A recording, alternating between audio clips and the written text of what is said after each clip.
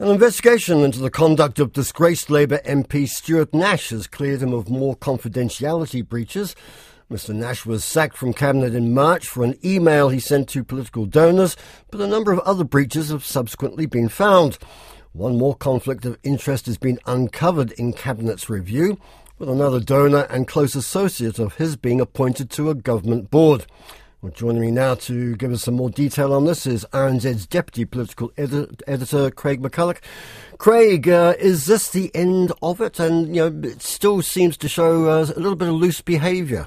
Yes, it's certainly not vindication for Stuart Nash, but I'd say it's also not a major escalation in the scandal either. The investigation here looked into all of Stuart Nash's correspondence with donors. Effectively, it has found no other evidence of him leaking confidential material to his donors. So in that respect, he is cleared of any further offences in that sort of category. That said, it does identify one transgression which it describes as being at the lower end, at the lower level. In short, Stuart Nash suggested one of his high school friends, also one of his donors, to chair an advisory board which reported to ministers, including at the time him.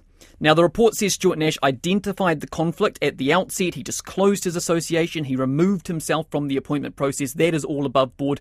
But it says he should have also done more, and that when his friend was actually given the job, he should have made crystal clear at that point that another minister was responsible, not him. As I said, the report calls it lower level offending. There is no vindication here, but no explosion either.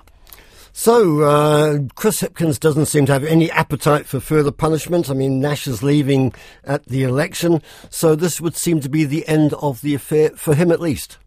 Yes and no. Stuart Nash certainly, and the Prime Minister, will be hoping it does end the matter. It ends this ongoing coverage. Like you say, he's lost all his ministerial jobs. He's been booted from Cabinet. He won't be getting them back. It's worth reminding, just kind of refreshing everyone's memories, while this report has no damning finding, it comes after a series of incredible misjudgments by Stuart Nash. First, he basically boasted about calling the Commissioner and suggesting that he appeal a court judgment. That's a big no-no. Then he confessed to the Prime Minister that he'd previously bypassed proper procedure to advocate around an immigration case. That was another offence.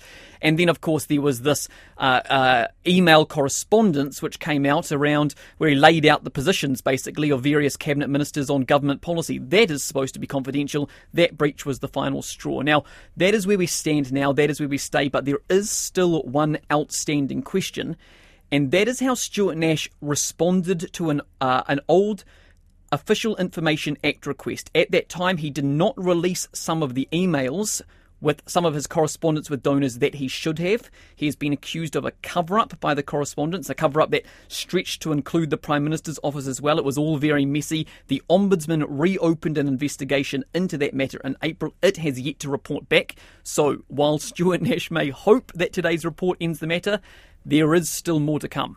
He clearly played a bit fast and loose with the rules, and one wonders whether this points to the need for the rules to be tightened in the supervision of ministerial behaviour, whether the oversight needs to be tightened, or whether the ministers themselves need to be better educated. Indeed, I think it's not so much a question of the rules being tightened as it is whether or not they're being followed at all. This clearly identifying some big questions here around how ministers manage those conflicts of interest. We've seen recently another situation with Kitty Allen and her management or lack of management around the appointment of Meng Foon as Race Relations Commissioner. A big question there. He donated to her election campaign. Chris Hipkins today has said in his comments that this report out today around Stuart Nash, it's identifying of problems, is and should be a reminder to all his ministers about the importance of managing those conflicts of interest. And one has to hope and wonder whether or not all his ministers will be taking that on board. Thank you very much. That's RNZ Deputy Political Editor Craig McCulloch. It's 16 minutes past 12.